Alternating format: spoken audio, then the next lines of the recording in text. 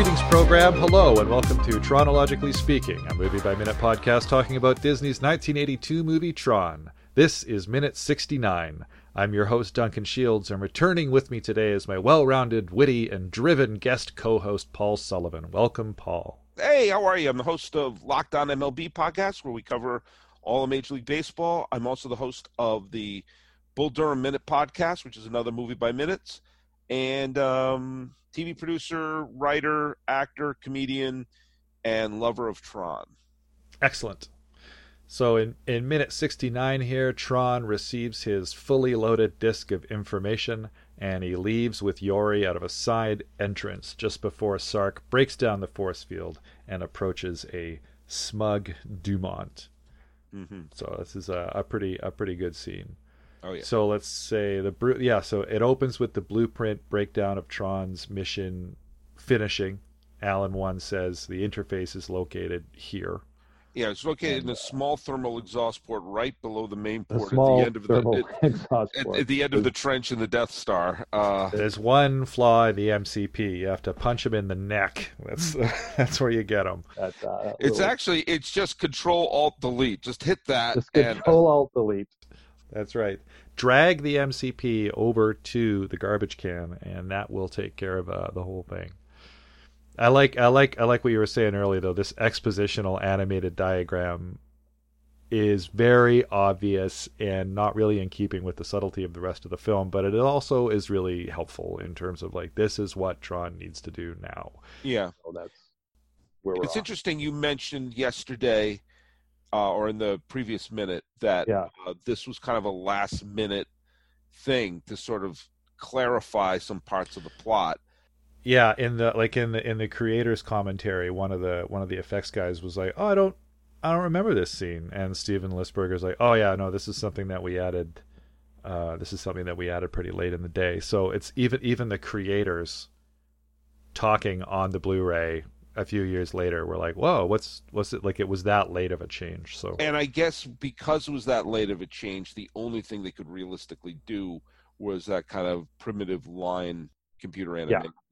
Yeah, really basic orthographic kind of stuff without a lot of. Well, we'll let it slide. There's so much. We'll let it slide. There's so much visual beauty in this film that all right, fine. We needed they test screened it in Long Beach, and they needed to have something else. So all right, fine. We'll throw this in here. It's not like they could just get everything. They can't just do a reshoot on the set the next day. So yeah, and I guess this is the beginning of the third act. I'm not quite sure of my act breaks when it comes to movies, but this seems like it's the beginning of okay, and we're off. This is chapter 3, which might be. And this is when the Wendy Carlos, and we mentioned we praised Wendy Carlos in the previous minute, where the music is just let's fire it on all cylinders. This is a spiritual sequence, and of which the cue is actually called "Let Us Pray," and the disc, like the tablet from Mount Sinai, just sort of floats down to him so beautifully. Yeah, and the last word that his deity says to him is "Go." But he also says, "We will not be able to communicate again unless you succeed. Go," which is a little on the nose. Yeah, it's intense. It's like, why will you not be able to communicate again? I'm kind of like, whoa, this is this message will self-destruct in 5 seconds. This is... but I like Go. I like Go a lot. Go's great, yeah. Especially when you consider what is a thing that people say, like at the end of a religious service or something, is go with God. Yeah, that's true. And it's, again, it may be inadvertently profound, but it's kind of like, ooh, imagine if the last thing you get confirmation your deity is real, and he gives you instructions, and the last word he says to you is go. Like, I'm out. Yeah. Okay, I'm on it. Let's do it. Now, I have to say, I love this sequence. There's a thing that I don't know if they've coined this, but I've attributed it to Jerry, Tom, and Pete from Indiana Jones Minute, which is Johnny says what he sees. It's usually when a character says something like, that car is coming down the street, like, Johnny says. Yeah. And it's something that's a little too on the nose. This isn't quite a Johnny says what he sees, but it's a little. This is one of the lines that makes me kind of squirm a little bit. Is this is the key to a new order? This code disc means freedom. Yeah. I so wish that line wasn't in there.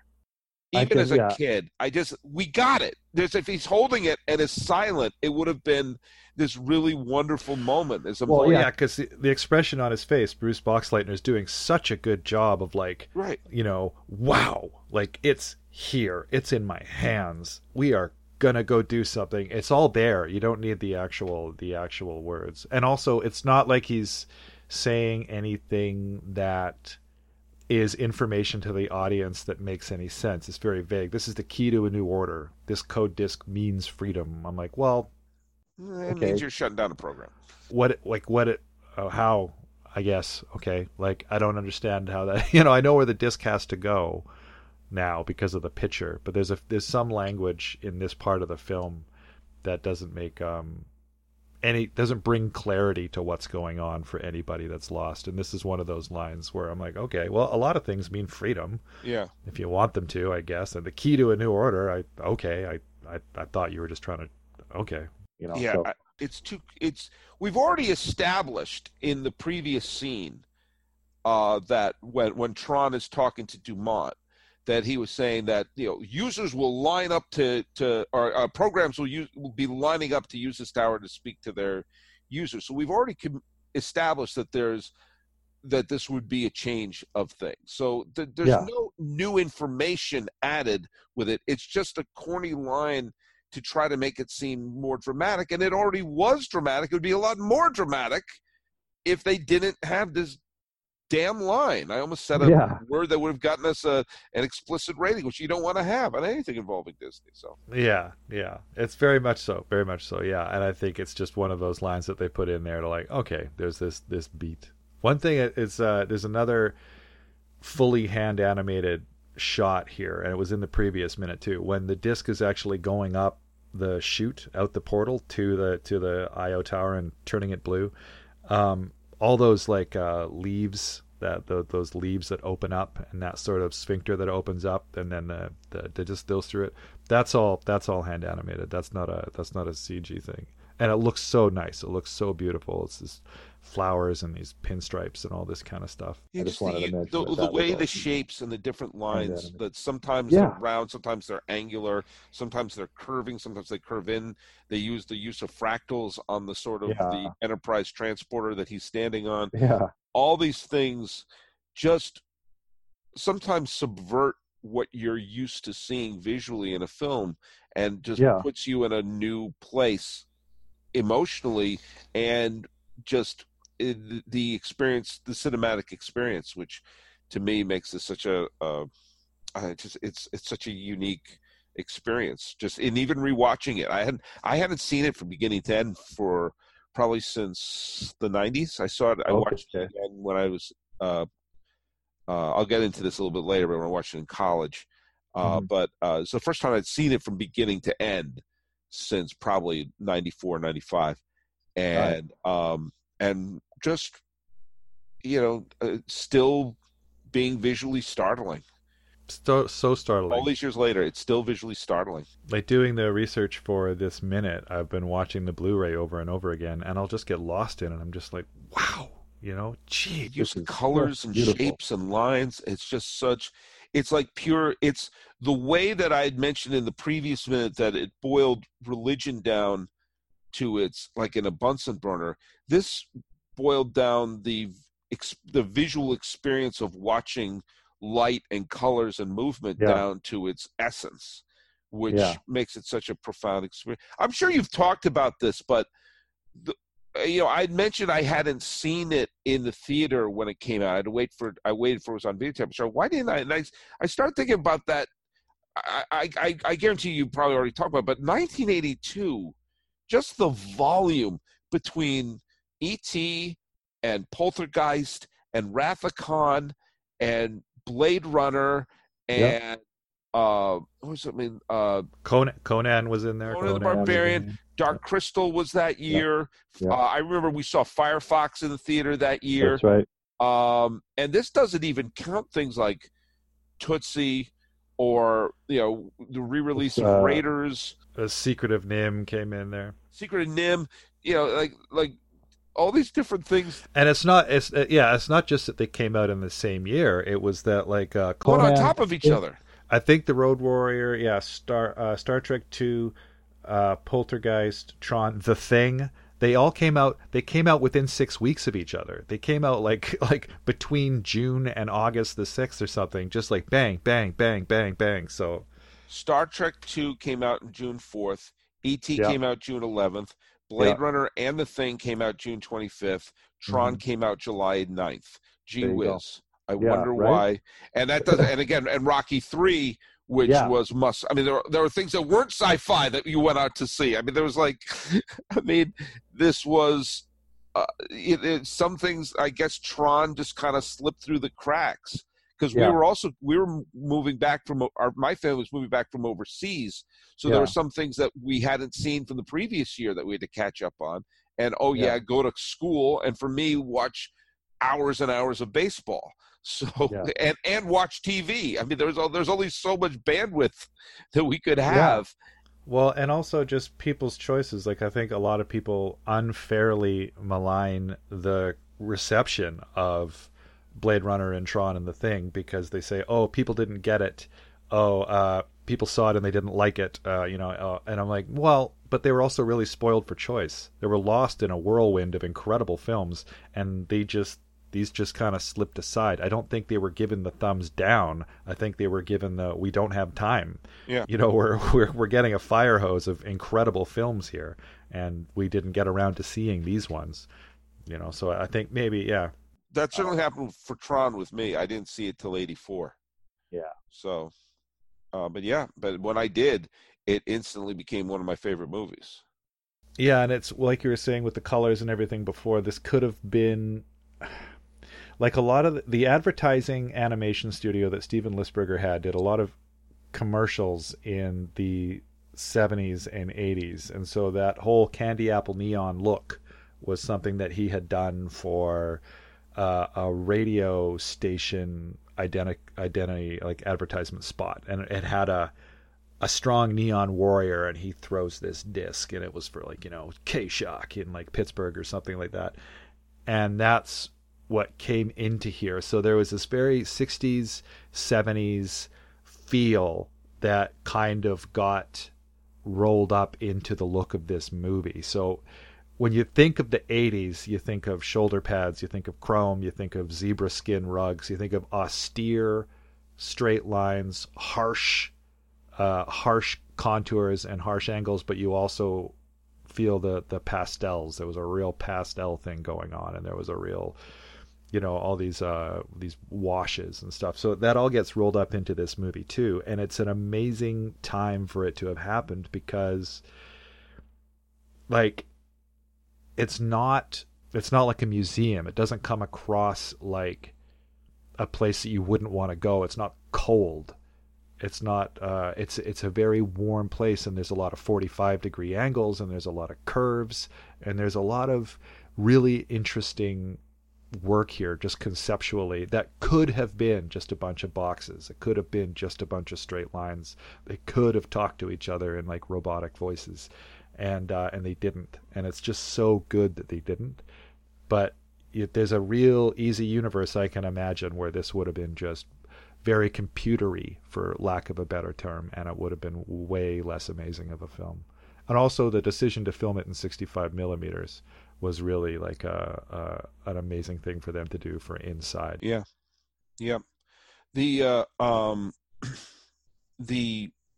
I remember I do want to bring this up because it does. Yeah.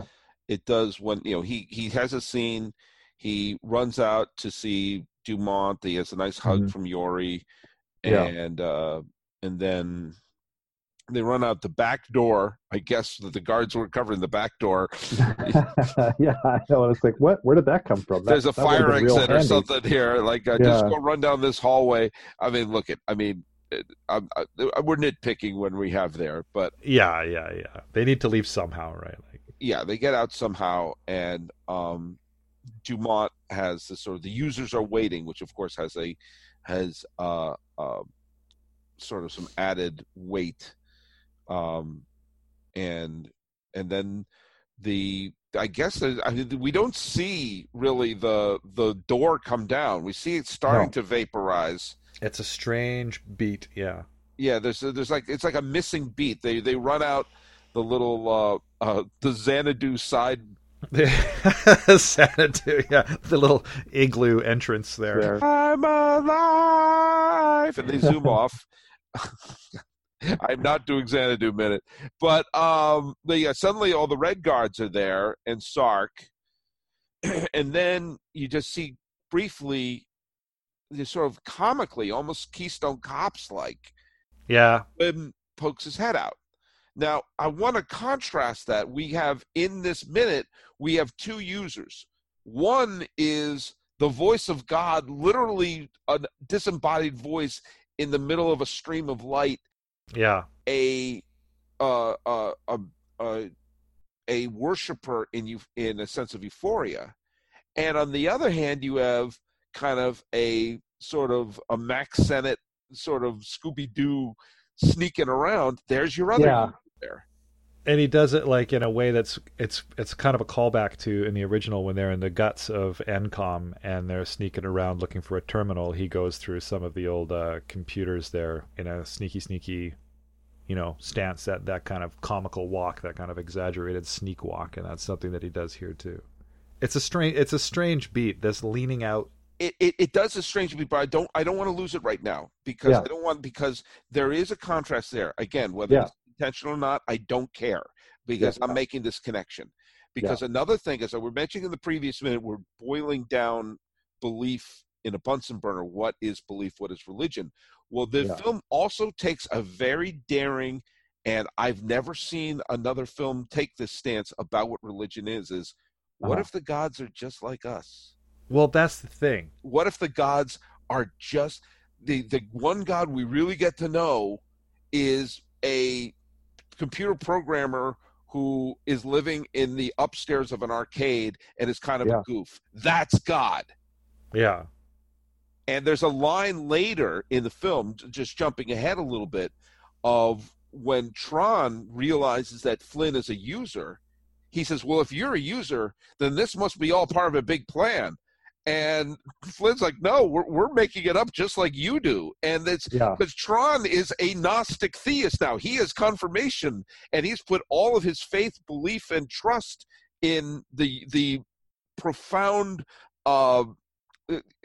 wisdom of the users. And here's a real user. Nope, we're just making it up. We don't know what we're doing. Which also makes it really hard to believe that he's a user. It's like, well, you're a user, then you have all the answers. It's like, no, we're just, we're winging it. And he's like, oh, well, then you can't be a user. But then, that starts to chip away. At least if you're watching it not from Tron, because Tron's now a fanatic. Yeah. But if you're looking, but wait, what are the gods really? Are they these profound things, or are they just like us? Are they shoving popcorn in their mouth? Which is why you couldn't have the shot of Alan in his cubicle, pounding popcorn, just eating a handful of popcorn. But in that same minute, or the user could be just sneaking around like Shaggy and Scooby. Yeah, it's that juxtaposition that in the same scene is a really interesting one. And so he sneaks off, and you have the great David Warner. This is great when you have two actors who are both very fine actors, Barnard Hughes and David Warner, in the most ridiculous costumes a human being could possibly wear. Yeah. Acting and treating it with gravity. And of course, their line exchanges in the next minute where it says, "Where's the program?" And he goes, "What program?" Like, it's such a great little middle finger to Sark. What are you talking about? Yeah, there was a few beats that were changed here. I think that them running away out the exit was added because it was supposed to be that they talked to Dumont and they're like, and then Yori's like, I think they're breaking in. It's like, yeah, they're breaking in. Yeah, but that's the Johnny door says what he sees there. Yeah, the door comes down, and they're just gone. Right, so they like Sark walks up to Dumont, and Tron and Yori are just gone. And I think they were supposed to have escaped off screen or something like that, but that was confusing. So they added the shot of them running down, actually out a door. But it's kind of like, well, if that door, where was that door when they were sneaking in? I don't know. It raises questions if there's an emergency exit there. That why aren't the guards covering it, like you said? But it's kind of, yeah, it's interesting. But then the two of them facing off, especially like when David Warner says Dumont, like I sit up straighter in my chair, like, oh geez, I'm in trouble now. Like, he's got such a good voice for that kind of, buddy, I've been looking for an excuse for a long time now, and thank you for giving it to me. We're gonna have ourselves a little conversation here. It's he really knows how to crack the whip in that way, just with his tone of voice. Yeah, absolutely. And this is when you have two actors. It's funny. One of the actors who was considered or was at least offered to play the part of Sark was Peter O'Toole. Yeah, but he wanted to play the hero. He wanted to play Tron, and this was the same. This film came out the same year as My Favorite Year, which was one of O'Toole's last great performances. So, it's a wonderful movie, and he's magnificent in that movie. I mean, he's splendid.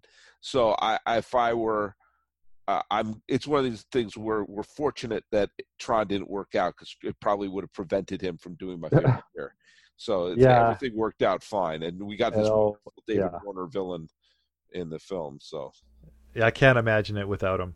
This movie without David Warner would be, I think, half the movie that it turned out to be. He gives the villain such gravitas and such, I don't know, just clear, honest bad guy. He doesn't like playing bad guys. I saw him in an interview somewhat recently, and he doesn't like being typecast as a bad guy, because he's so good at it. He's just so good at it, though. It's one of those things you're like, dude, I feel you, but you're really good at it, I heard once that Vincent Price was like, he was not thrilled of doing as many, horror, films. But Vincent, you're Vincent freaking Price, man. You're Vincent Price, man.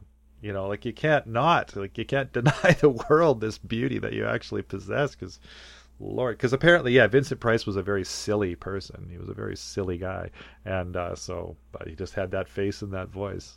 But but his face, he could look so sinister.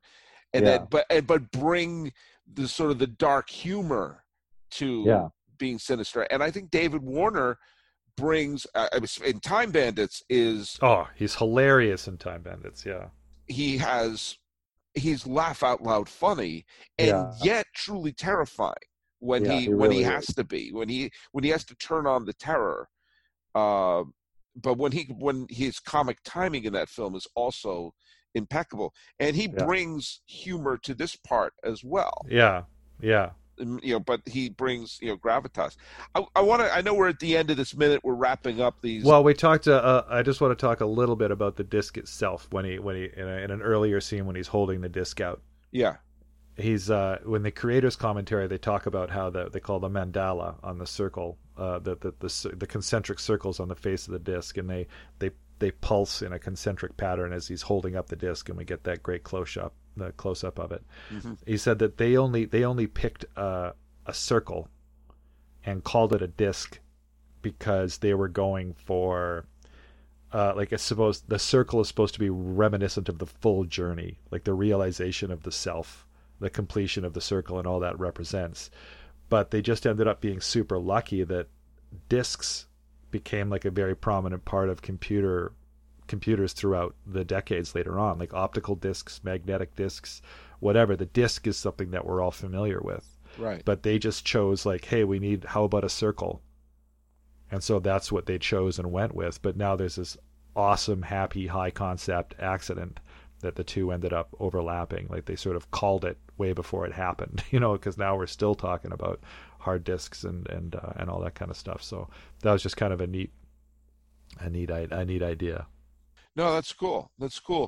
I wanted to bring this up in 1993 when, believe me, there was no love for this movie in 1993. This was considered a silly, dumb movie, and I was taking a film theory class at New York University at the time. Okay. We had to write an analytical paper. I don't remember exactly what the assignment was. It was basically write a paper about a film, and it had to hit certain boxes of, spiritual, political, what allegorical, a commentary on times and everything like that. And everyone was picking the same thing. They were picking the Tin Drum, the Bicycle Thieves, and everyone was picking the same GD films. And I picked Tron. Yeah. And I wrote about Tron. And when I told people I'm writing about Tron, they said, "No, that's really funny. Great. Like, what are you really writing? No, what are you really writing about?" No, I'm writing about Tron. And and I wound up getting an A on the paper. The professor. Well, no doubt. The professor told me one of the reasons why I got an A on the paper was the fact that I didn't just pick from the same well. Yeah. Anybody could write a paper on La Dolce Vita. Anybody could write a paper on Apocalypse Now. I picked F and Tron, which at the time was in the when you went to the video store, that was in the bin. Yeah. For $5. Yeah. And so I talked a little bit about what we discussed earlier about religion, about this is a film about getting confirmation of your God, but the God may not be what you think it is, that our relationship to God is a hacker. God is a computer programmer. And what if the gods don't have the same plan? But the other thing that I talked about is I said, this is a movie about communism versus capitalism. Oh, interesting. And that the red guards are all red. They're all communists. They suppress religion. And they're saying everything is being brought to the common good, which is the MCP. And we're going to swallow everything up. And it's going to be part of this giant central system. Yeah, everybody gets the equal amount of power, but everybody gets less power. That's right. Yeah. Meanwhile, I talked about the blue, when you turn blue, suddenly you turn capitalist. I said that Tron's mission and Flynn's mission was not to heal the sick, was not to break people out of prison who were unjustly accused. It was to get credit for a lot of money. Yeah. That the happy ending was they get rich. You stole my idea. You got rich on my idea. That was me. And so the whole mission is so Flynn gets credit. So he can so at the end, he's a billionaire at the end. He's, spoiler alert, he's the boss. And the happy ending is, and Flynn gets rich. Yeah. Flynn's a success. So it is about the suppression of religion in communism and the usurping of power into a central system, which eventually would become too great and would fold upon each other. And the need to have, this is almost a libertarian film. It is, yeah. In that it's about, it is about free market and free enterprise. It's not about being a better person. Mm-hmm. It's not about reversing injustice to the oppressed. It's about, I did that, I want the credit, and I want the money. It's kind of, it is. It's that, and it's a couple of, it's also bringing justice, but it's in a very sort of like the way you're describing. That he's just trying to get his plans, but it's also kind of a little morally dubious because he made those plans. He created those games on company time while the company wasn't looking. So it's kind of like it was the company's property. Right. He was kind of doing, either way, but yeah, you're right. That's the battle is, and think about when it came out. It came out just during Reagan's first term, the middle of the Cold War, when things were starting to, it looked like it was post-Vietnam, but things were starting to get unstable, especially with Russia and Afghanistan. And so let's battle this out. This is communism versus capitalism. And well, there's a couple interesting things. One is that the bad guys were originally blue and the good guys were originally yellow. And they changed that for the film. But the other thing was that one of the reasons why this film was done by Disney was because the Lisberger team put out a short film called Animalympics, which they were going to show during the Olympics, like interstitials between the events, and then the money they made off of that they would use to finance and independently produce their new animated film Tron.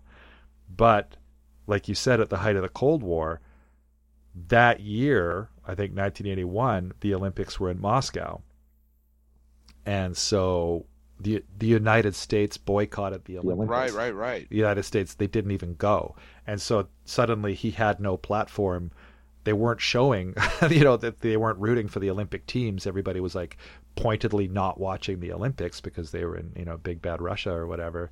And so suddenly he's got like this stillborn creative project that he can't get funding out of anymore. So he's like, oh geez, now I got to get funding from the outside. Gosh. And so they shopped it around, and Disney was like 30th on their list. They were like, well, Disney will never say yes to this. But there was a changeover happening at Disney because they were struggling, and these new creative heads were in, and they said, yeah, sure. And they were like, what? Disney said yes? But that's how this came about. So that Cold War thing was probably either overtly or just subconsciously definitely involved in the film. Well, I like a good take on it. Yeah, whether it was whether it was subconscious or not, it was certainly a way to watch the film, especially as I was looking at it from the perspective of the post-Berlin Wall coming down. For sure. The ideas of, there were many films that came out in the 80s where the victory was, we're rich, as opposed to we did the right thing. Yeah, definitely. The very next year, Trading Places, it was the Dukes are going to manipulate the market. Why don't we manipulate the market? It's not, why don't we use this money to save little kids or feed them? No, we're going to get this, and then we're going to go be rich in the Bahamas. And so that's very true. Like, this is a war of a totalitarian regime against independence, but it also has that, like, and now Flynn's rich. Yay, the end. He won. I think, and that with Trading Places and two. It's a very, very good point about a lot of those 80s films. And I rewatched it. I wish I still had that paper. That paper has probably long since become mulch. Ironically, the disc that it was saved on probably doesn't exist either. Yeah. But I remember getting an A on it. The professor he said, I wasn't sure what you were doing, if you were taking it seriously, but he said the fact that you did this and took it seriously. Well, that's what I like about doing this movie by minute process on it, is because the levels are there. Like, you didn't just make something up that wasn't there. It's there. Right, there's so much depth and subtlety and layers in this film, and it's, I think, quite often remembered as just a curiosity, just like a weird 80s curiosity. But I also think that I don't care if it's intentional or not. I don't care if the director knows it or not. Well, if I see it's like if you go see like an abstract painting, you're going to bring your baggage to that, and you may see something that the person who painted is like, oh, I didn't see that or recognize that, but no, this is how. It's not like my interpretation of this in terms of being a film about religion and a film about capitalism and communism. It's not like that's right or wrong. That's how I view it, and so I think that I think some people get caught up on like, actually no, that was actually not why they did that. I don't care. That's irrelevant. Yeah, you get that a lot with the upshot is that, like, a lot of times people will get things out of the project that were not intended. And I think, but the director himself isn't like, oh, you're wrong. The director himself is like, oh, that is interesting. Yeah, that does fit. That does work. And I think Steven Lisberger would be like the first person in line to say, like, okay, sure. Yeah, that makes sense.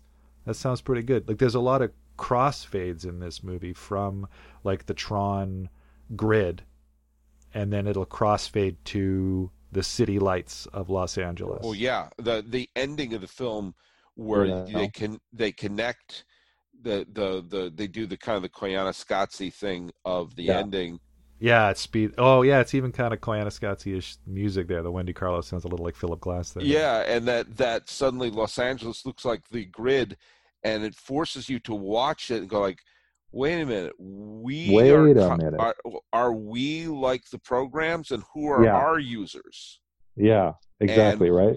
And so again, the fact that they ended with that particular shot, a very slow, a fast motion, but a very kind of like deliberately long shot, without, the last shot could have been, oh, greetings programs on the helicopter pad, freeze frame like the end of Chips, and then roll credits. Thank you for getting that reference. Yeah. Thank God you got that reference.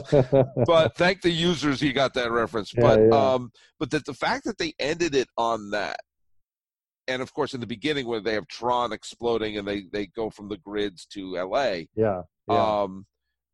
They are making a deliberate connection between we are programs or are we users, and if we are programs, what are our users?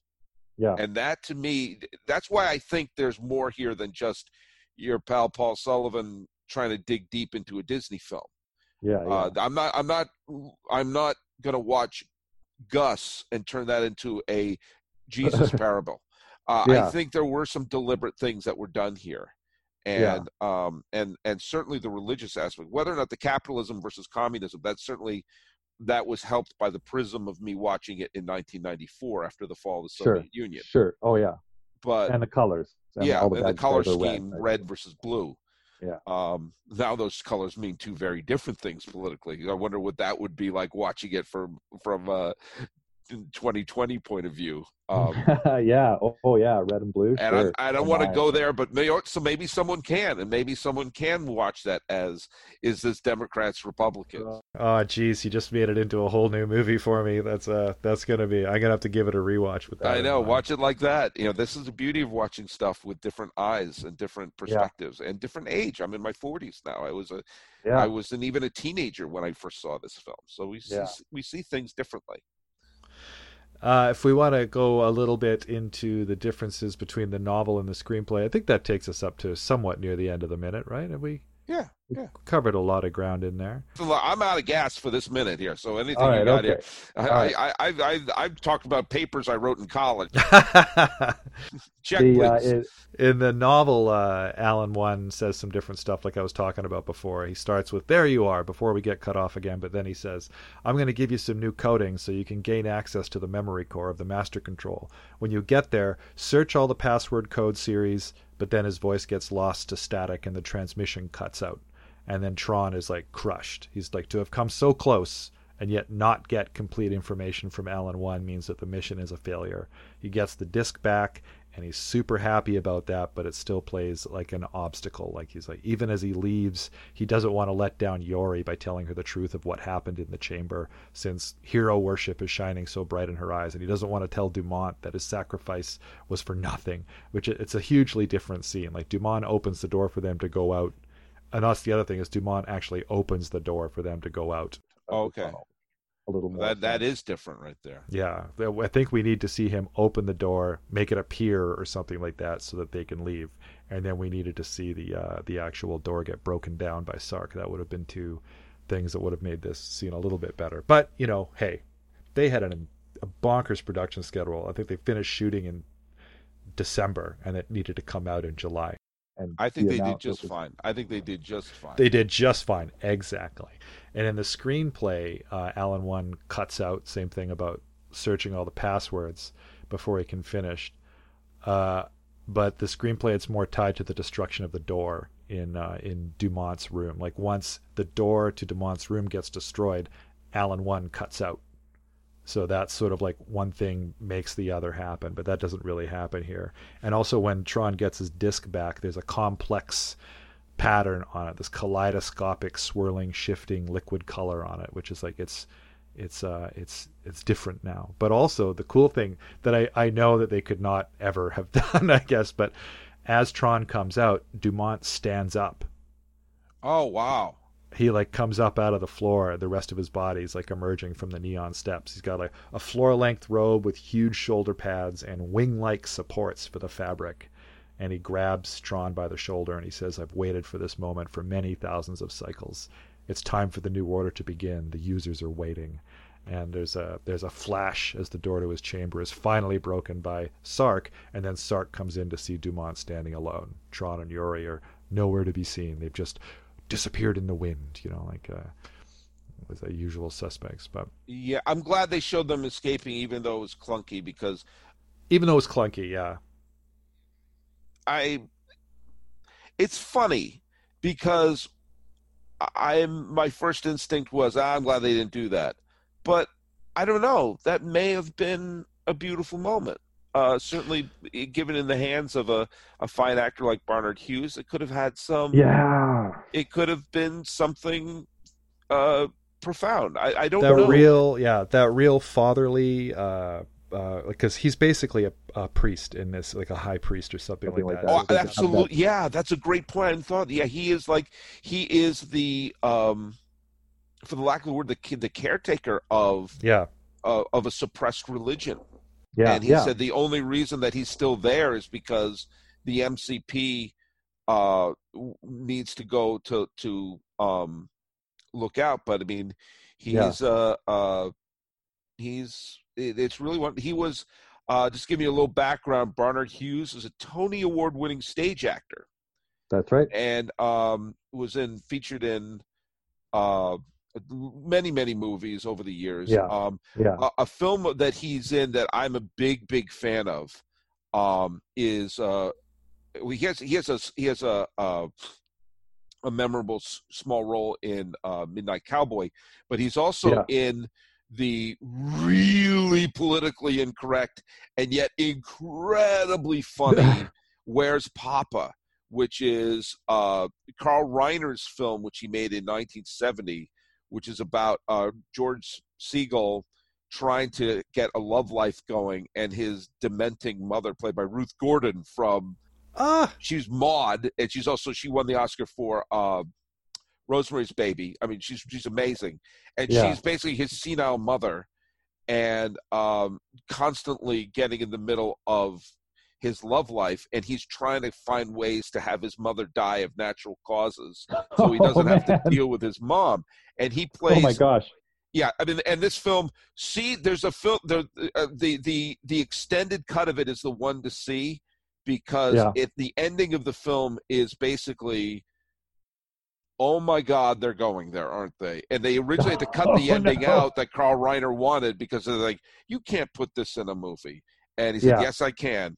And there's a part early in the film where Barnard Hughes plays George Segal is like a public defender, and he's running in late to defend a hippie who attacked a super conservative military colonel because this came out in 1970, so at like a peace rally, and Barnard Hughes plays the colonel who's talking about how proud he is of all the people he's killed in war and everything like that. And the young hippie is played by Carl Reiner's son, Rob Reiner. Right, yeah. And the scene is hilarious. He is so funny in that. And Rob Reiner's really funny in that scene. And George Segal, who is, when used correctly, George Segal is terrific. Yeah. And this is a film that is a favorite. This all you need to know about my mom. My mom loves this movie. Okay. And it's a film that oh boy, it doesn't pass through many political correct filters of today. Yeah. And there's no way you could ever make it today, and it's probably good that you can't, but I'm glad that it does exist as a time capsule. And it's called Where's Papa? And it's called Where's Papa because that's what Ruth Gordon keeps asking in her demented state. And the answer is always still dead. Still dead. I want to see that now. I've never heard of that one before. Yeah, and you get to see it has the Tron connection with Barnard Hughes. You get to see a young Rob Reiner, a young Paul Sorvino, a young priest Saturday Night Live, Garrett Morris. Nice. But George Segal and Ruth Gordon Ruth Gordon's amazing all the time, but see the extended one, because I always got the sense that this came out like a year or maybe 2 years after The Producers, which was Mel Brooks's film. And Mel Brooks and Carl Reiner are so close that Carl saw The Producers and like, okay, I got to do something tasteless now. Yeah, and Okay. I like to think that would be an amazing double feature. It would be The Producers and Where's Papa. Well, I gotta seek that out, and I'll seek out the extended version, because it's like, see it and thank me later. It's very, very funny. Like you talk about the ending being cut. There was a quote in the book Bossy Pants by Tina Fey where she said, "If you want to make a room full of people laugh, you have to push a man dressed up as an old lady down a flight of stairs. But if you want to make a group of comedians and comedy writers laugh, you have to push an actual old lady down a flight of stairs." Right? Like the darkness in comedians and comedic writers is a lot more pure, I think, than most people, and I think that's where a lot of the comedy comes from. But that engine at its heart can be pretty dark. So I could see Rob Reiner going there and having the censors be like, okay, no, that you can't do that. You can't do that. That's where we draw the line. Yeah. A film about a man desperately trying to make his mother die without actually murdering her. Yeah. Fine, but you can't end it like that. You can't. Yeah, go there, but well, that's cool. Well, I guess that takes us up to the end of minute 69 there. Yeah. It's been absolutely fantastic talking to you. I'm really happy that you've got such a passion and such a depth of knowledge for this movie, and I'm really looking forward to listening to some of that Bull Durham minute.